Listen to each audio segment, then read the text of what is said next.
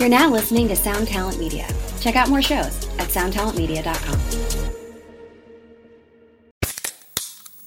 Hey, what's up, everyone? I'm Matt McGachy, the vocalist of Cryptopsy and the host of the Vox and Hops Metal Podcast, where I sit down with fellow metal musicians. We talk all about their lives and music while sharing killer craft beers. If you've ever wanted to sneak backstage and share a beer with one of your favorite musicians, well, Vox and Hops is the podcast for you. This week on the podcast, I had an amazing conversation with Morgan Lander and S.J. Jones about Kitty Pig. There is this episode and over 450 other ones to help you enjoy life, metal, and craft beer. So what are you waiting for? It's time to become a Vox and Hops head. Cheers!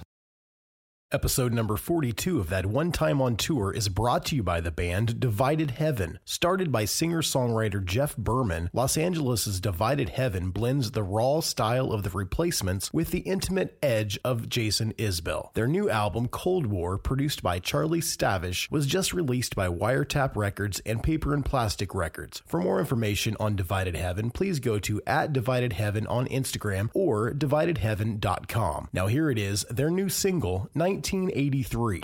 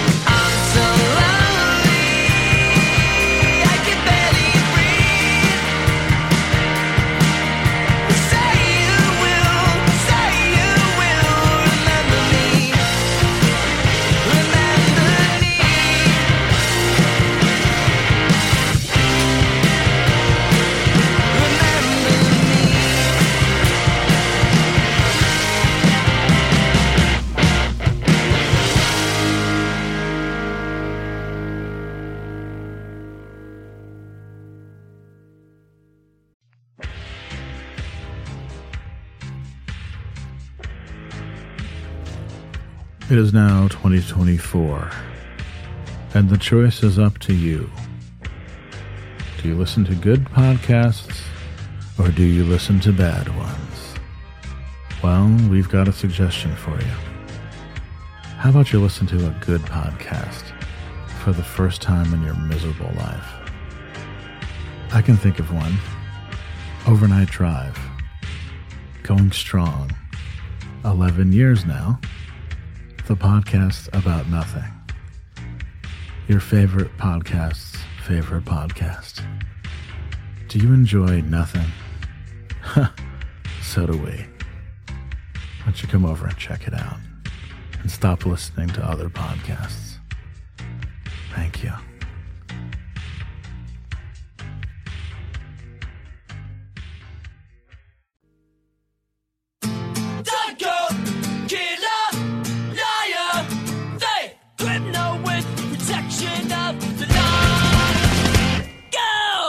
This is Chris number 2 for the band Anti-Flag. You are listening to That One Time on Tour, the podcast.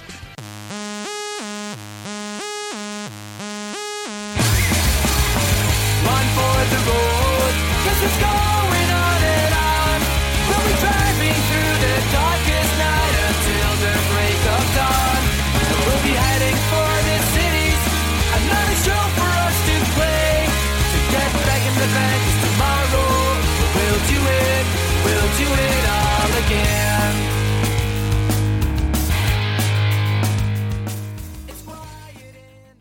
What's up, everybody? This is Chris Swinney. I am your host for That One Time on Tour. Thanks for coming back once again. This is episode 42. I get to sit down today with my buddy Chris number 2 from the band Anti-Flag. We have a wonderful conversation. We talk about all kinds of stuff. You guys are not going to want to miss that, but that's why you're here. You came to hear my conversation with Chris. Before we get to that, I was going to tell you really quickly about my sponsors, Rockabilia.com. They have everything you've ever wanted from your favorite band. Go check them out over at Rockabilia.com. Put in the promo code PCTOTOT and save 15%. Also check out Sticker Wolf. Go to stickerwolf.com or Sticker Wolf on all of the social media platforms. They make stickers. They do graphic design. They're awesome. So check them out, and you can use the promo code TOTOT and save 10% at Sticker Wolf. Also check out Muncie Music Center. It's right here in Muncie, Indiana, where I live. They are at 600 South Mulberry Street, or you can find them online at munciemusic.com. They're a really cool place, and you need to go support them. Okay, so that was the quickest I've ever done the sponsors. Make sure that you check out Divided by Heaven, the band that started off the episode. They're really good. They're managed by a buddy of mine named Pete, and you guys need to check them out. Make sure you guys are following us on all of the social media platforms. It's at TOTOT Podcast. I hang out mostly on Instagram. I'm always posting some cool stuff over there. I'm looking for some sponsors for some upcoming episodes as far as bands go. So if you have a band and you want to look for some cheap promotion, look no further. Hit me up, TOTOTpodcast at gmail.com. If you like the show and you think you want to get more involved, we do have a community that we've started over on Patreon. Go over to patreon.com/TOTOT and get involved in that way if you so choose. It's about $5 a month, and you can help the show out, and I'm going to give you a lot of exclusive content. And I want to give a shout out to Jackie Marshall, one of our patrons. Just gave birth this week to a brand new baby girl, so congrats to Jackie and her family. I also found out today, speaking of babies, that my sister is going to have another baby boy, and I'm going to be an uncle again. So shout outs to my sister Sarah and her husband Andy and my nephew Ellis. Congrats, guys. Love you, and can't wait to meet my new nephew. Okay, that's about it. I'm going to keep this short and sweet because it is late and I'm tired, and I have to go teach the kiddies some guitar tomorrow, so I need to get my beauty sleep. But I'm going to jump right into my conversation with Chris number 2 from the band Anti-Flag. Hope you guys enjoy it. Here we go. And I'm on the line with Chris number 2 from Anti-Flag. How you doing today, man? Very well, very well. I'd like to thank you very much for coming on the show, man. I really appreciate it. Yeah, no worries. Thanks for making it all happen. You were you were really diligent in making sure I didn't forget about it, which I really appreciate because I am so forgetful all the time. Well, I mean, when you set these things up, like I try to get a couple weeks out to make sure that I have episodes coming out, and I try not to be bothersome to people, but I do like to go, hey, are we still cool? And if we're not cool, we'll just reschedule. But I always like to let people know that I'm thinking about it and it's coming up, you know? Yeah, no, I mean, it's very smart to do that because, as you know, in rock and roll, we didn't get here because we're good and punctual, and Yeah. we chose this because of the antithesis of that. So Yeah, I've always kind of been, every band I've been in, I've been like the business guy. So sometimes I can be a little overbearing. So thank you for dealing with the emails and the texts and whatnot. no, I dig it. I appreciate it. Well, that's cool, man. Well, I want to start this off the way that I start off every episode. I really like to dig deep into people's stories. So I want to know what made you passionate about music. What was like that first thing when you were young? And then kind of, go from that into how you got into punk rock. Yeah. Well, music was kind of just not a big part of my daily life at home. Yeah. And it was interesting because, my mom came to the States from Italy when she was 13. And so the music that we would listen to was, Italian traditional music most of the time in the house. And it wasn't until a little bit later in my life, like maybe I was 10, 11, 12 years old, where I was staying with my cousins a lot. And because my mom worked a lot. She would work a lot of double shifts. And during the summer when I wasn't in school, she had to send me away because I would have gotten into terrible things. Yeah. So actually was really big into music, and he also is an Italian immigrant, and he came to the States in his early teens as well. And I was just kind of forced to listen to Elvis and the Beatles and the traditional rock and roll music that he listened to, because I guess when you are a young man and you come to America, that you have to be into it. So in the 50s and the 60s, so that was what he kind of cut his teeth on, and it was always playing. And it's funny because my cousin just got married, and the entire playlist was Elvis and the Beatles, and it's just so funny to be around that. And I know obviously the Beatles are a tremendously important band to most people, but they are my favorite band, and I owe that all to my uncle. And actually, it was he had a guitar in his house too, and that's what kind of changed the game for me as well. Was I went in to the laundry room one day, and there was this thing there, and music was kind of happening, like Nirvana was making waves, and my cousin dated this guy who he was like a 4.0 student at Penn State, super nerdy guy, but he listened to Green Day and he listened to Cringer, and he gave me my first Bad Religion cassette tape. Wow. So I had no idea of kind of a countercultural thing attached to it, because like I said, this guy was like total preppy guy and dressed nice, and so it wasn't until much later that I found out that there was a fashion and a community and all these things around punk rock. You just thought it was normal because he just had this music. You didn't know that it was this whole like scene, right? Yeah, I had no idea, and so it wasn't until Green Day was on TV. And I had already kind of been familiar with them. Like I had 1,000 hours cassette tape, and yeah. I was really into Green Day. And then I saw them, and they had pimples, and they looked funny, and they looked like me, like they looked normal. And I was like, well, maybe I can play music. So then I picked up that guitar that was in the laundry room, and I started to learn how to play the music that I liked, which was, Green Day, Dookie, Nirvana, Nevermind, all that stuff that tremendously shaped the landscape of American culture in regards to music. So it's amazing when you pick up a guitar and someone shows you how to do a power chord, and you're like, oh my God, I can play all these songs that I love without a lot of knowledge of what's going on, right? Yeah. It's really it's a liberating feeling to have that happen, which is the main thing for me in my takeaway from punk rock, and what I hope to have any semblance of returning the favor to, which is that breaking down the separation between person who hears it and person who creates it. Yeah. Just because that was the most eye-opening moment for me, was seeing young people who weren't particularly handsome or didn't necessarily fit in, have this voice and have this vehicle, this vocation. And so, I really hope that people take away from the shows that we play that,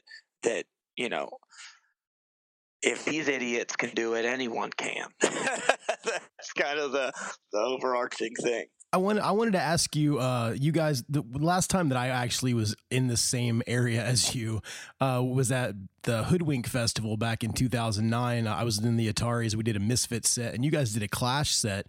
I wanted to ask you, did the Clash mean a lot to you growing up, or was that like a part of your life?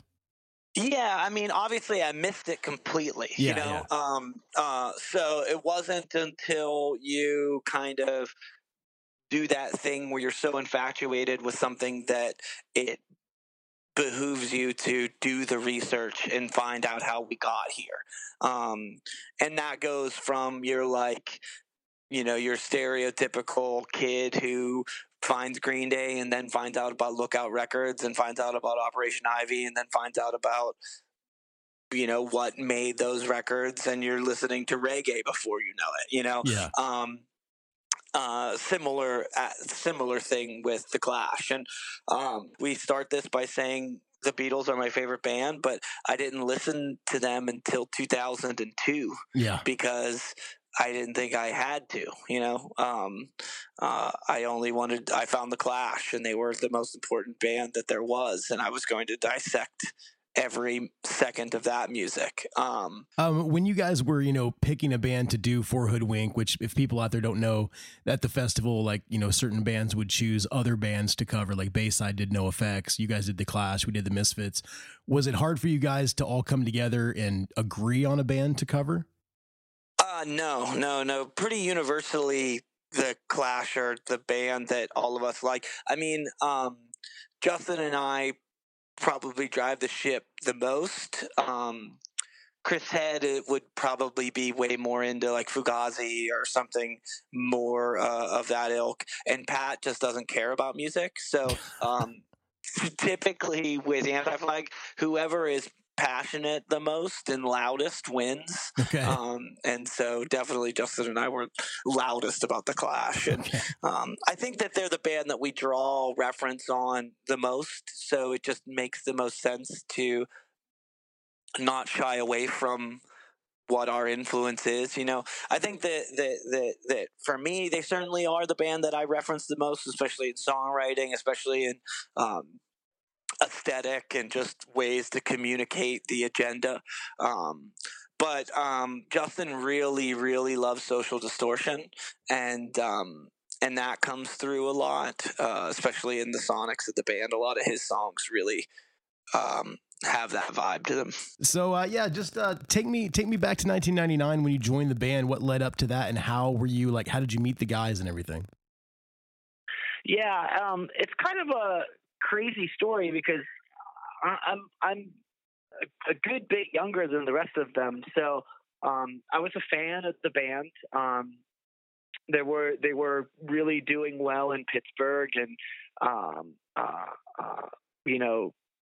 some of the bigger punk rock moments that I was a part of locally were going to Anti-Flag shows when I was a kid, and seeing kind of, that was another one of those moments where I was like, I can do this, because not only do they look like me, they're from here. They live right down the street, and I could see and touch and feel and be a part of this community. And so, yeah, I was 16 years old, and I was best better friends with the bass player who was in the band, Jamie Cock, at the time than I was with the rest of the guys. And she and I would, you know, just kind of talk and share demos and talk about the music that we liked. And, you know, that kind of brought me into the fold of knowing the rest of them. But I also was like really, it was such a new and awakening experience to me. Like I was just taking it all in. So I was definitely drinking a lot of boxed wine and enjoying the freedom of punk. Yeah. That, you know, that led to those guys not necessarily thinking I was very stable, but when she was no longer able to be in the band, she lived in Canada, and it became kind of trepidatious for her to travel back and forth. And when that could no longer sustain itself, I kind of auditioned via Justin and just kind of kept on him and learned how to play the instrument with him one by one. And that led to, that led to an opportunity to be in the band. When you joined Anti-Flag, were they already touring, like, or were they just doing like kind of regional stuff? What was that like? Did you just automatically start touring with them? Yeah, so the band was pretty functional. I thought that they were popular around everywhere, and I found out quickly that wasn't the case. Yeah. As soon as you get 2 hours away from home, right? Yeah, it's just a strange feeling to see them play for 600 people in Pittsburgh, and then be in the van a few hours away, and there's nobody, and you feel like, what am I doing? But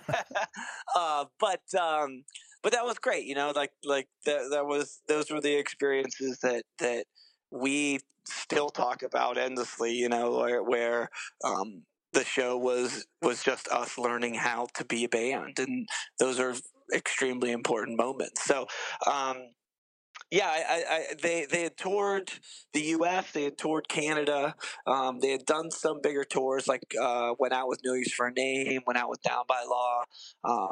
But when I joined, it was right before the second record, A New Kind of Army, and we got our first booking agent, and we did our first full 60-day U.S. Canada headline tour, and that was, you know, there was a lot of ups and downs there, you know, like it was a different time, you know, when you got into the South, people came and wanted to fight you because you hung a flag upside down. When you played in middle of America, there would be 3 people and you wouldn't get paid. And it was just, you know, it was a different experience, but it was great to have that, you know, relationship where we actually had someone helping us book the shows. We weren't on our own completely, but we definitely didn't have cell phones.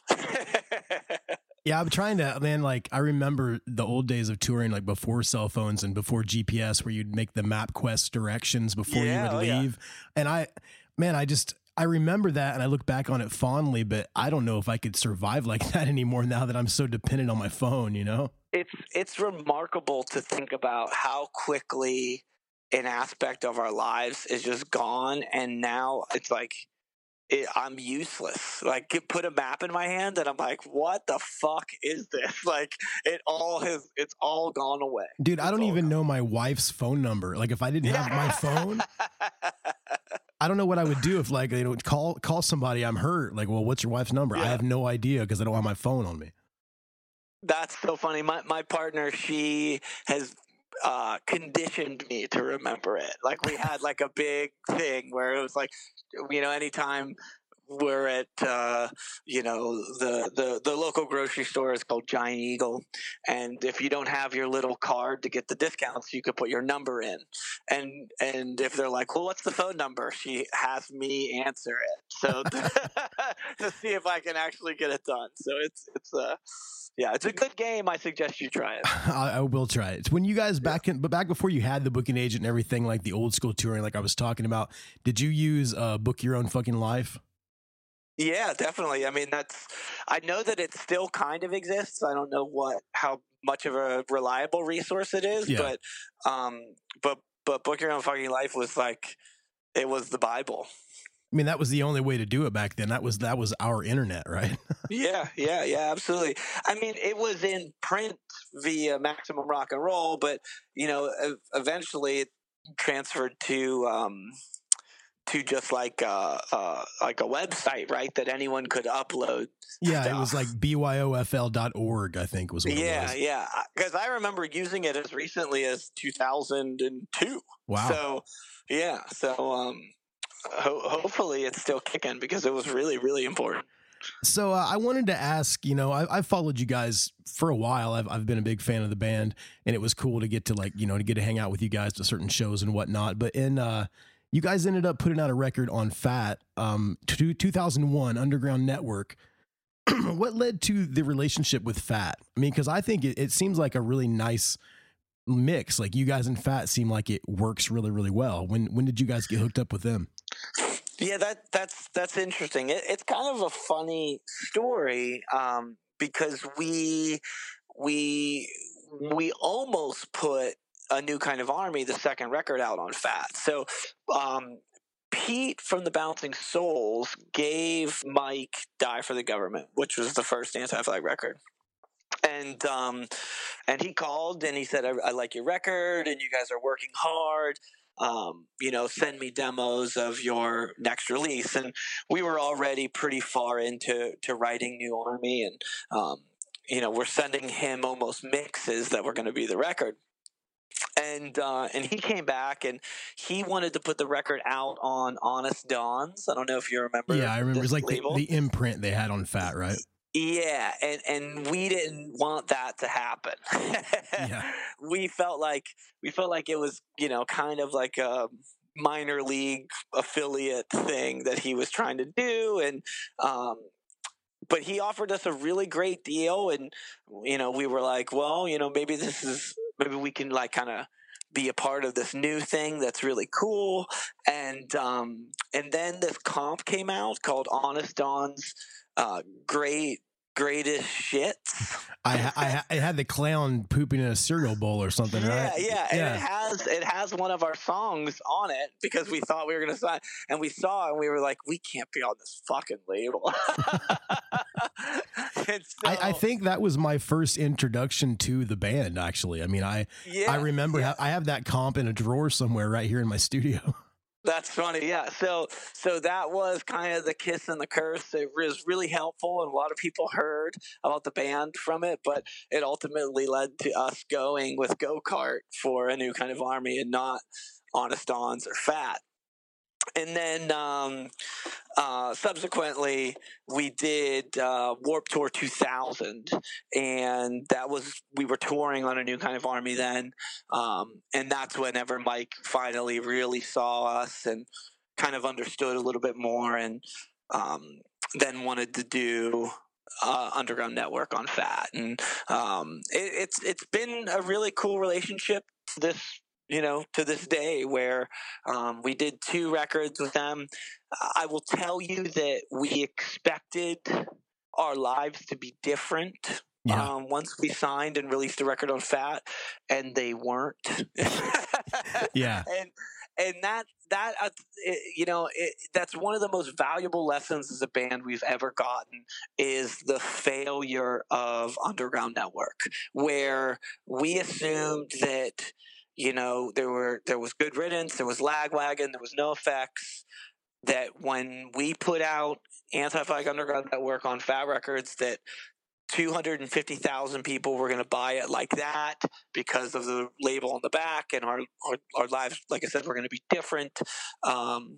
And it didn't happen. It was released and nobody cared. And the only people that listened to it were the people that we could communicate to ourselves that it was out.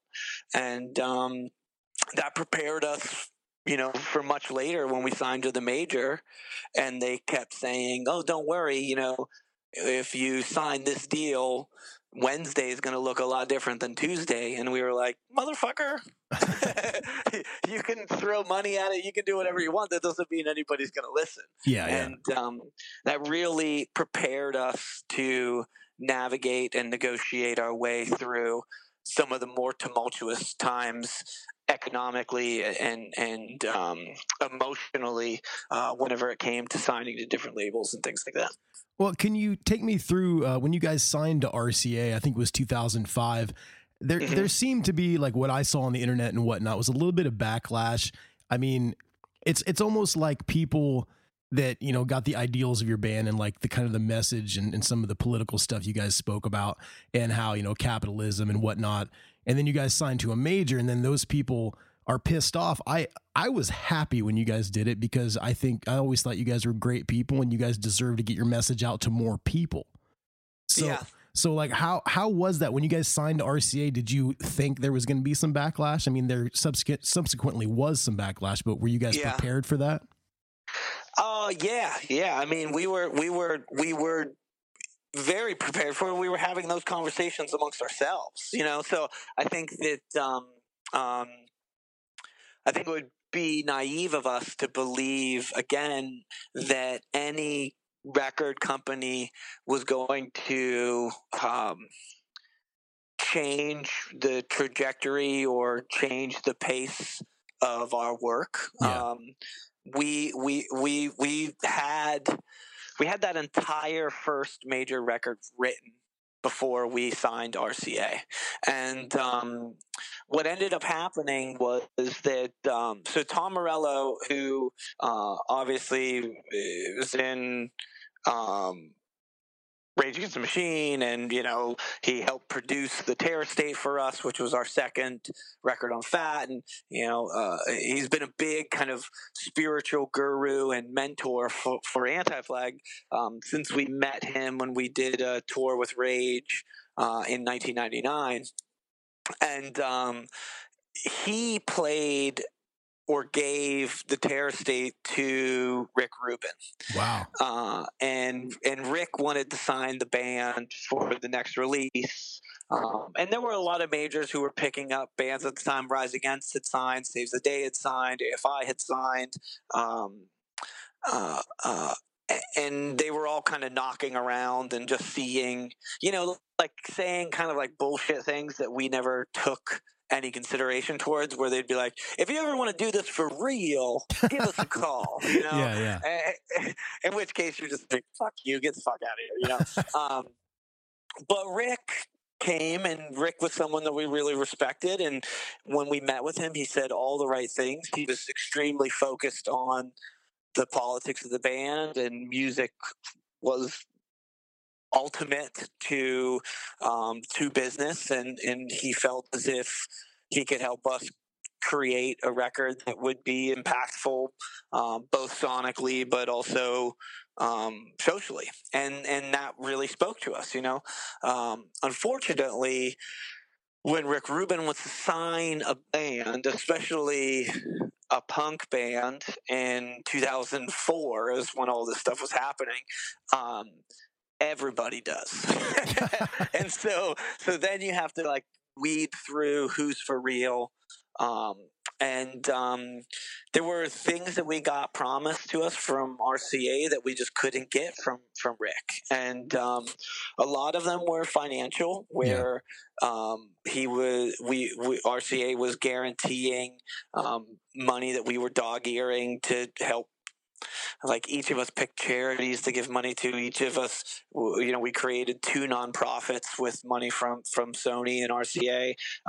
We built a studio in Pittsburgh.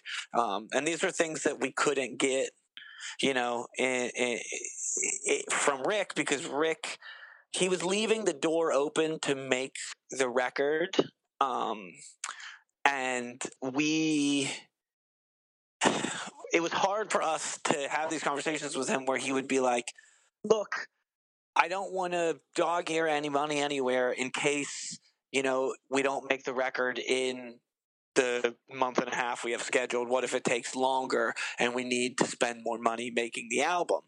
And we would say, well, that seems crazy because we're a punk band and we should make our record in 2 weeks. And he would say, well, the record's done when it's done. And he would talk in really big sentences, and where they were emotionally big, and that was appealing to us, but also terrifying, because we had friends in International Noise Conspiracy who had a record that wasn't coming out, and was, we heard horror stories that it was on the fucking mixing desk for, one song was on for a week and a half because he was hearing things, and you're like, well, obviously he is a genius, but what if the genius comes and spends all of our money? Yeah. It's like, he's going to be a millionaire at the end of this. I'm not, Yeah, he has nothing to lose. For him, he just goes back to his mansion. Yeah. So in a lot of ways, all of that stuff that seemed super appealing was also, like I said, terrifying. Yeah. And again, just having a piece of paper that, Rick didn't want to give us 2 records. The RCA deal was 2 albums, and then we got to leave. There was so little risk in that, and we would not have gotten that deal if not for Rick Rubin. They were guns blazing to take a band from him. And that worked out in our favor. And so we ended up being able to do a lot of really cool things with it. And, those aren't necessarily conversations that you can have at the time. Yeah. And so people tended to say things like, oh, Anti-Flag signed to a major. I hope that more people hear their message because of that. But that was never a thought process of ours, because we had that previous failure with Fat. So we were like, we can't say to people, we're doing this to spread the band's agenda. What if nobody hears it? What if we don't get any bigger? Then it's a failure. So we wanted to be, we saw it as a clear opportunity to take out of one hand and put it towards something that we felt was altruistic and we felt viable.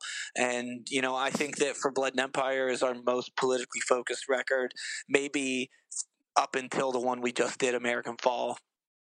And I think it's because we were so cognizant of making sure that, Sony paid for the entire process, but we definitely took money out of the mouth of the Kelly Clarksons and the American Idols of the world, and we felt pretty good about that. It was a bit of a rock and roll swindle, but we did our 2 records for them, and we're free to go. And it's, I'll tell you what, I'm still using microphones and gear in the studio now, demoing an Anti-Flag record 10 years later that they paid for, and there's value in that. Hey, I don't know if you're a fan of Sublime or not, but there's a story that this kind of reminds me of. Back when I think Epitaph wanted to sign them back in the day, and they gave him the crazy amount of money to go do like a production deal and like do demos, and they basically built in a studio and bought all kinds of gear and then did all the demos on a 4-track and gave it back to him. And then they never signed to Epitaph. They used all that money to like get everything they wanted, and they had like a cassette from a little Tascam 4-track. Here's our demos. That's amazing. That's amazing. I just always thought that was a cool story. But yeah, I mean, again, there was a lot of people there who worked really hard and cared about music, and it's just. We put out a record on Go-Kart, and that guy never fucking paid us. Yeah. And, it was a terrible experience. So you can work with evil people on indie labels. Oh, definitely. Yeah. So for us, again, having those experiences and lived through them, it was like,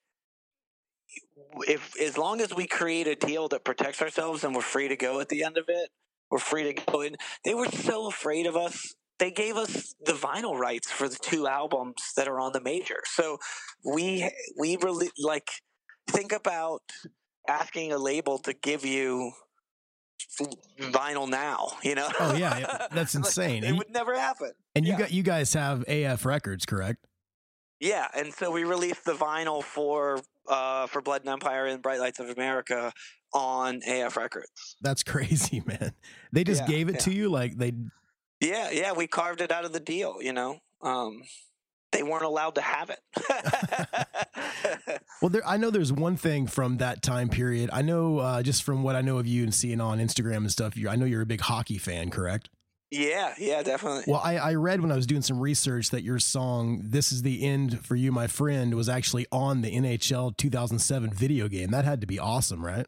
Yeah, we've had a few. That was the first one, and that year, it was really funny because we had this manager,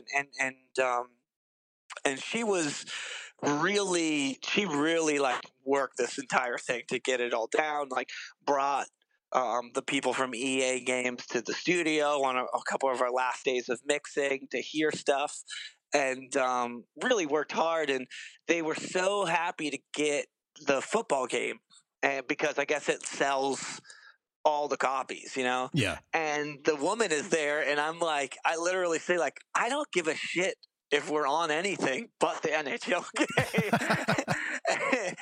And our poor manager, who had worked so hard to set everything up, looked at me like, I'm gonna fucking murder you. Because I was just like, look, I've been playing this NHL game since I was 10, since a video game system came out. Like, you've got to fucking do this for us.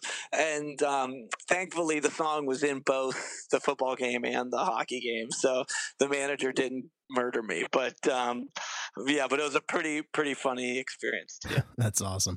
Well, I want to switch gears a little bit. There's something that I was reading about online, and I didn't even really know about this, but I can kind of understand it. I know with, you said touring in the South, some people like don't really know what's going on as far as the name and having the flag upside down and whatnot.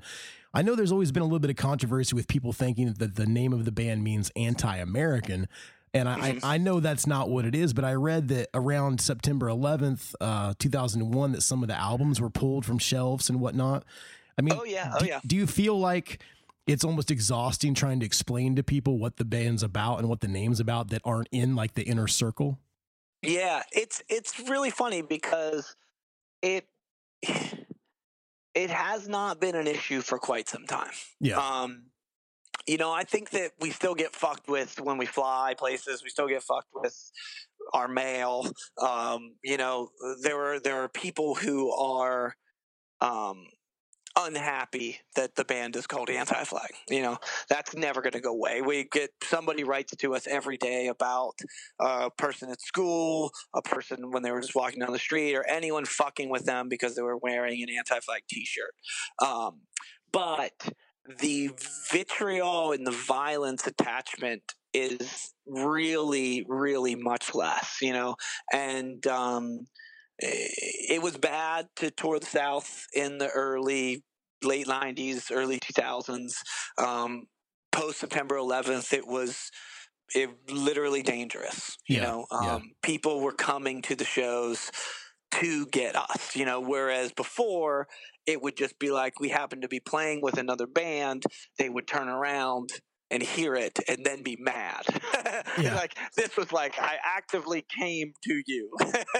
So that thankfully has gone away. And I think that part of it is that those of us, and I don't mean, just Anti-Flag was right, but those of us that were in the anti-war movement of the early 2000s, we were right.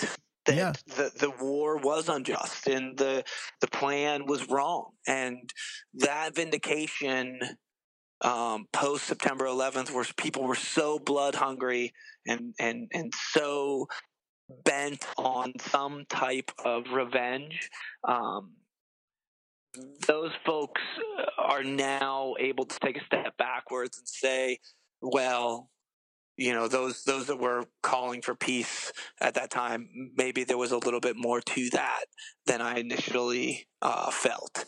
And I think that's led into, all the things that we see, culturally, where people tend to be, and I know we're living in Trump America in 2019, and I know that that fascism is on the rise, but those seem to be stemming far more from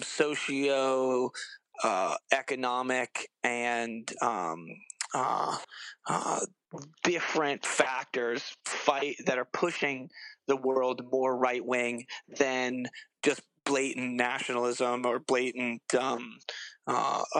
vengeance. You know, I think that it's not necessarily about going to war. It's people that are afraid, and when people are afraid, they make poor decisions, and that's why we're kind of in the place we're in now. Is it's being driven by fear far more than it is being driven by anger. Yeah, and I think that's really cool. And everybody that's ever asked me, because I have a couple Anti-Flag shirts, and I live in Indiana. I lived in Alabama for the last like 8 years. I was down there working a job after I got out of the band. But yeah, I've had people before like, "What's your shirt all about?" Yeah. And then I explained to them, and they're like, "Oh yeah, war sucks. I didn't know that's what it meant." So yeah, Yeah, it's interesting because, you know, there are a few canned answers that we have for when instances happen like that, and you can kind of judge the scenario for yourself. You know, is this someone who I'm able to have a conversation with where there might be some type of an education process at the end of it, or is this someone who I need to say the thing I need to say so I don't get beat up?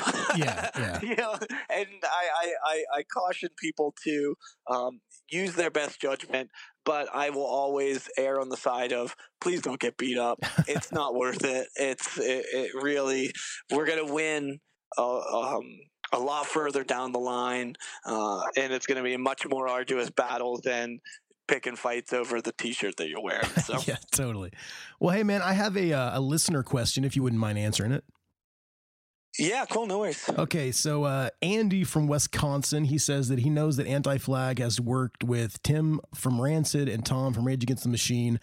Are there any bucket list people, like artists, that you would love to work with? That is interesting. Yeah, I mean, I definitely like to do something with Billy Joe. We always, like, everything we've done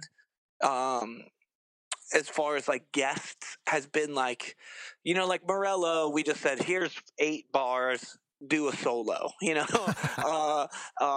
Tim Armstrong on Brandenburg Gate was like, here are the words. This would sound really cool if you sang this, you know. Yeah. We haven't done a thing where we sit down with somebody else and write a song together.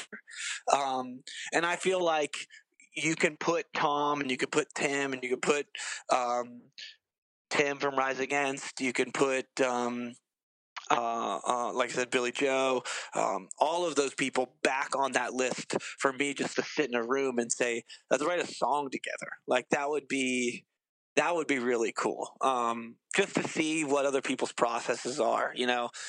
Didn't you guys do some sort of song with like the Good Charlotte guys and John Feldman or something? Am I imagining that? Yeah, no, we never worked with John Feldman, but we are managed by Benji and Joel. Okay, maybe I'm totally confused. Yeah, no, that's okay. And they've worked with John a lot, and we like John. We'd love to work with him. In a production role, but we've never done anything like that. And but Benji did kind of executive produce the last record where he was in the studio a lot because we recorded it in the management offices. Maybe that's where I'm getting it. And it's just in my head for some reason. Feldman came up. Yeah. So it was really a funny story because like Benj would be in the studio with us every day, and you know, and like having ideas and throwing them at us, like, what if you played it like this? What if you did this? And like 2.5 weeks in, I looked at him and I was like, you know, you're producing this record, right? And he was like, no, man, I'm just hanging with my buds. And Anti-Flag being the socialists that we are, we believe that people, if they do work, they should get credit. So we've credited him as a producer on the record. Oh, that's awesome, man. So, this is all about touring. We go on tangents and whatnot, but I seem to have this thing in my mind. I don't know if this is true or not. I didn't research this, but at one point, didn't you guys do like all 50 states tour or something like that? We have been to every state except for Alaska. Okay, because I remember there was something like, this was years ago I saw on the internet you guys were trying to do all 50, or you guys had a certain amount of states and a certain amount of days. Well, I know that on the American Spring and American Fall records, we set out to play every place that we have played as a band. Oh, okay. So it brought us back to a lot of towns and a lot of places that we had not been in forever. And it's pretty crazy because sometimes you're like, oh, here I am in the same venue that we played 15 years ago. What am I doing with my life? And then sometimes you're somewhere and you're like, oh, fuck, I haven't been here for 15 years. This is great. Yeah. So it leads to some interesting scenarios for sure. So I know you guys have done a lot of stuff like overseas. Do you have like a favorite part of the world or a favorite country that you've been to with the band? Yeah, well, I mean, as far as like touring, Germany is the kindest place in the world to Anti-Flag. Quebec is a close second. The only thing is you can play like 20 places in Germany where you could play like 3 in Quebec. Yeah. But yeah, I mean, like Montreal is my favorite city to play in, followed closely by Berlin or Munich. And I just think that both of those places, and a lot of Europe is this way, and why I think that Anti-Flag does so well, specifically in Quebec and in Europe, is that people are free to care about more than just themselves. And I mean that like places with universal education and universal health care, when you turn 18, you're not locked into deciding what you're going to do for the rest of your fucking life. Yeah. And you're not married to an endless debt once you graduate college, or you're not living in fear that if you get sick, you are going to have these insurmountable bills. So people tend to stay engaged and tend to stay aware of what's happening in the world for longer periods of time in these places, which I think lends itself for a band with a political agenda like Anti-Flag to remain a part of their lives. Whereas in the States, it's almost like people turn 17, 18 and they kind of get out of punk rock, and or now it's like that thing where it's like one night a week I go, or one night a month I go and get a babysitter and I'm able to go to the show, Yeah. Which is totally fucking cool. Like, I think we need to change inherent systems in America to make it more acceptable for that to happen. But I also think that, the festival culture's different in those places where, you'll see Anti-Flag on a bill with the crazy big German hip hop artist, and they'll put us in front of those people and we get to say, hey, we're from the US and I know we elected Donald Trump, but not everyone here believes that racism is okay. Yeah. And we're here to tell you about it. And that really connects with those folks. And I think one of the reasons why we were able to have that connection is just the political infrastructures that they have. That's cool, man. Well, I tell you what, man, I've had you on the phone for a while. I don't want to keep you much longer, but I do want to know what is in store for Anti-Flag coming up in the future. I mean, you've been in the band now for 20 years. That's got to feel pretty good. It's got to also feel kind of weird that you joined when you were that young to think you'd still be doing it. So what's coming up in the future for you guys? Yeah, it's insane. This is 25 years of the band. So Wow. It's a really important time. We're writing a record now. We have some touring in the spring. Pat, our drummer, he just had his first baby over the winter, so he's been, laying low at home. I've been in the studio writing every day, and just hoping that in this year we can kind of really like pick our spots, challenge ourselves to be better as a band, but also, put ourselves in places that are outside of our comfort zone. Yeah. I think that's what we've learned mostly is like what keeps this growing and what keeps it exciting is when we do that, is when we're not afraid and we're not allowing fear to dictate our decision making, but we take risks, and when we bet on ourselves, it tends to work out. So I think that what you'll see from Anti-Flag is a record that is more focused, more akin to kind of what we've been doing with the last two, and I'm hopeful that when this all flushes out in the keynotes of history, that there'll be these little documents left behind that when it seemed like the world was going to shit, there were people like yourselves, people like us, who were fighting and really just like raising our hand and hoping to make some type of dent in the armor of the normalization of bigotry, which you see happening every day in 2019 America. So yeah. Well, and I'll tell you what, is there any way people can find you online, like your own personal socials or for the band? Yeah, we're just, I think it's just at Anti-Flag for everything, no hyphen. Yeah, we're all there. We're all on the things.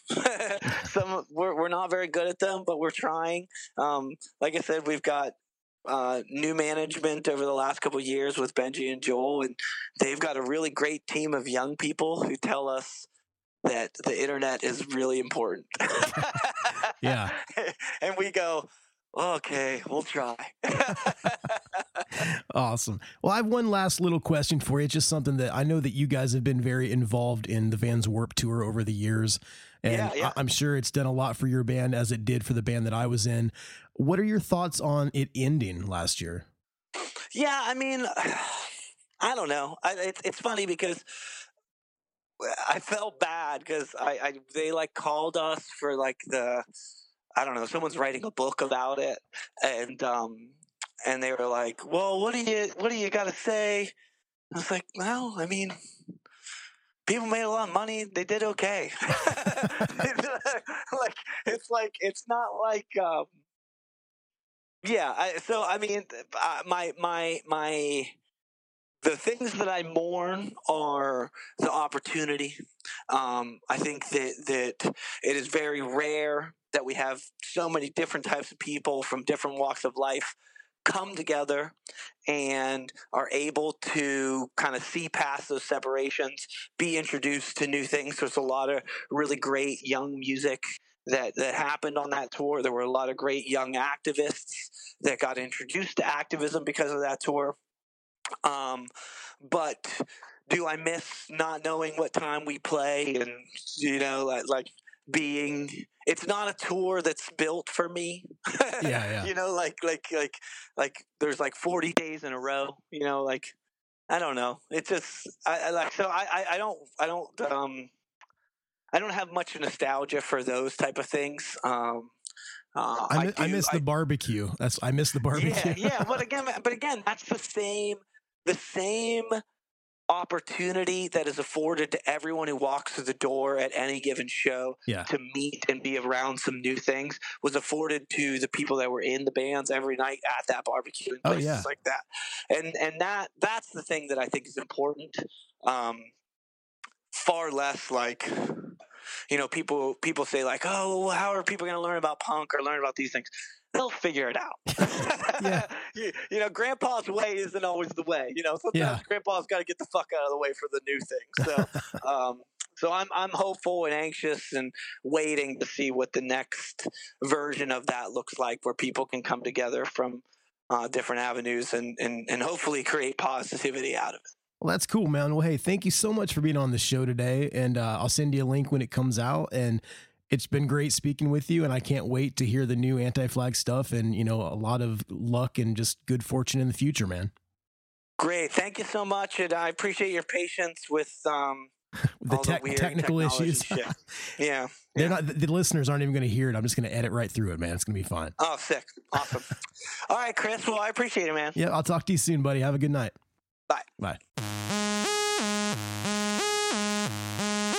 So there it was, my conversation with Chris number 2 from the band Anti-Flag. Hope you guys enjoyed that last little thing we were talking about. We had some technical issues. We actually started the podcast off on FaceTime audio, then we switched to a regular phone call, and then we actually went back to FaceTime audio. I did my best to edit it together. I was having some Wi-Fi problems, and I think he was as well. So it was the perfect storm, but I think we got it figured out, and I hope you guys enjoyed that. I am going to get out of here. I only want to tell you guys that I enjoy every week doing this podcast, and thank you so much for being a part of it. Please check us out on patreon.com/TOTOT podcast if you guys want to get more involved. If not, just follow us on all the social media platforms. It's TOTOT podcast.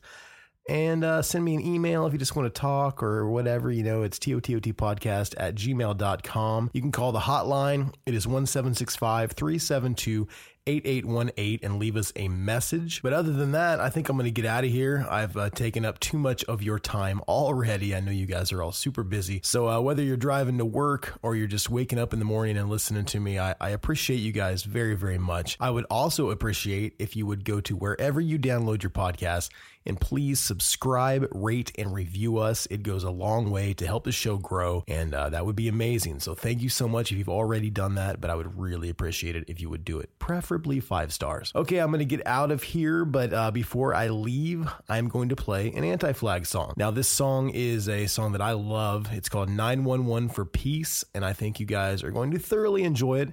If you're an Anti-Flag fan, I'm sure you've heard it. If not, maybe this is your gateway into the band. So here it is, Chris number 2 and Anti-Flag with 911 for Peace. I'll see you guys next week when my guest will be Mr. Brian Venable from Lucero. Yes, I love Lucero. I'm so excited. Here it is, 911 for Peace, Anti-Flag. I'm out.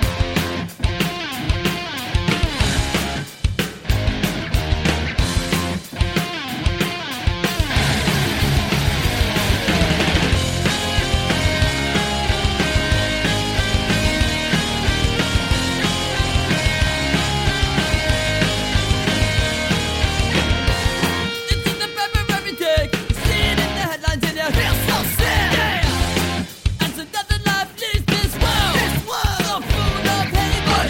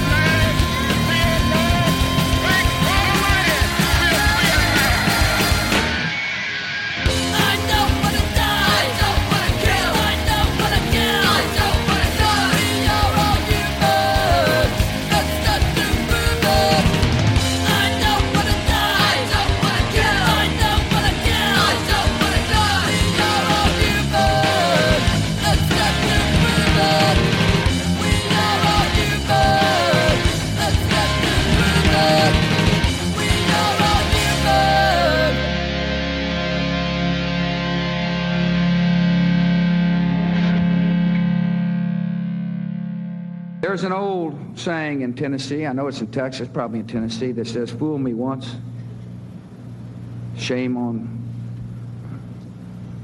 you. If fool me, we can't get fooled again. Hey, this is Steve Choi, host of the Musicians Guild podcast, part of the Sound Talent Media podcast network. Within the four walls of the Musicians Guild, we'll be discussing the habits, idiosyncrasies, experiences, and general psychology of my friends and peers, all involved with music in various capacities. Listen and subscribe at soundtalentmedia.com.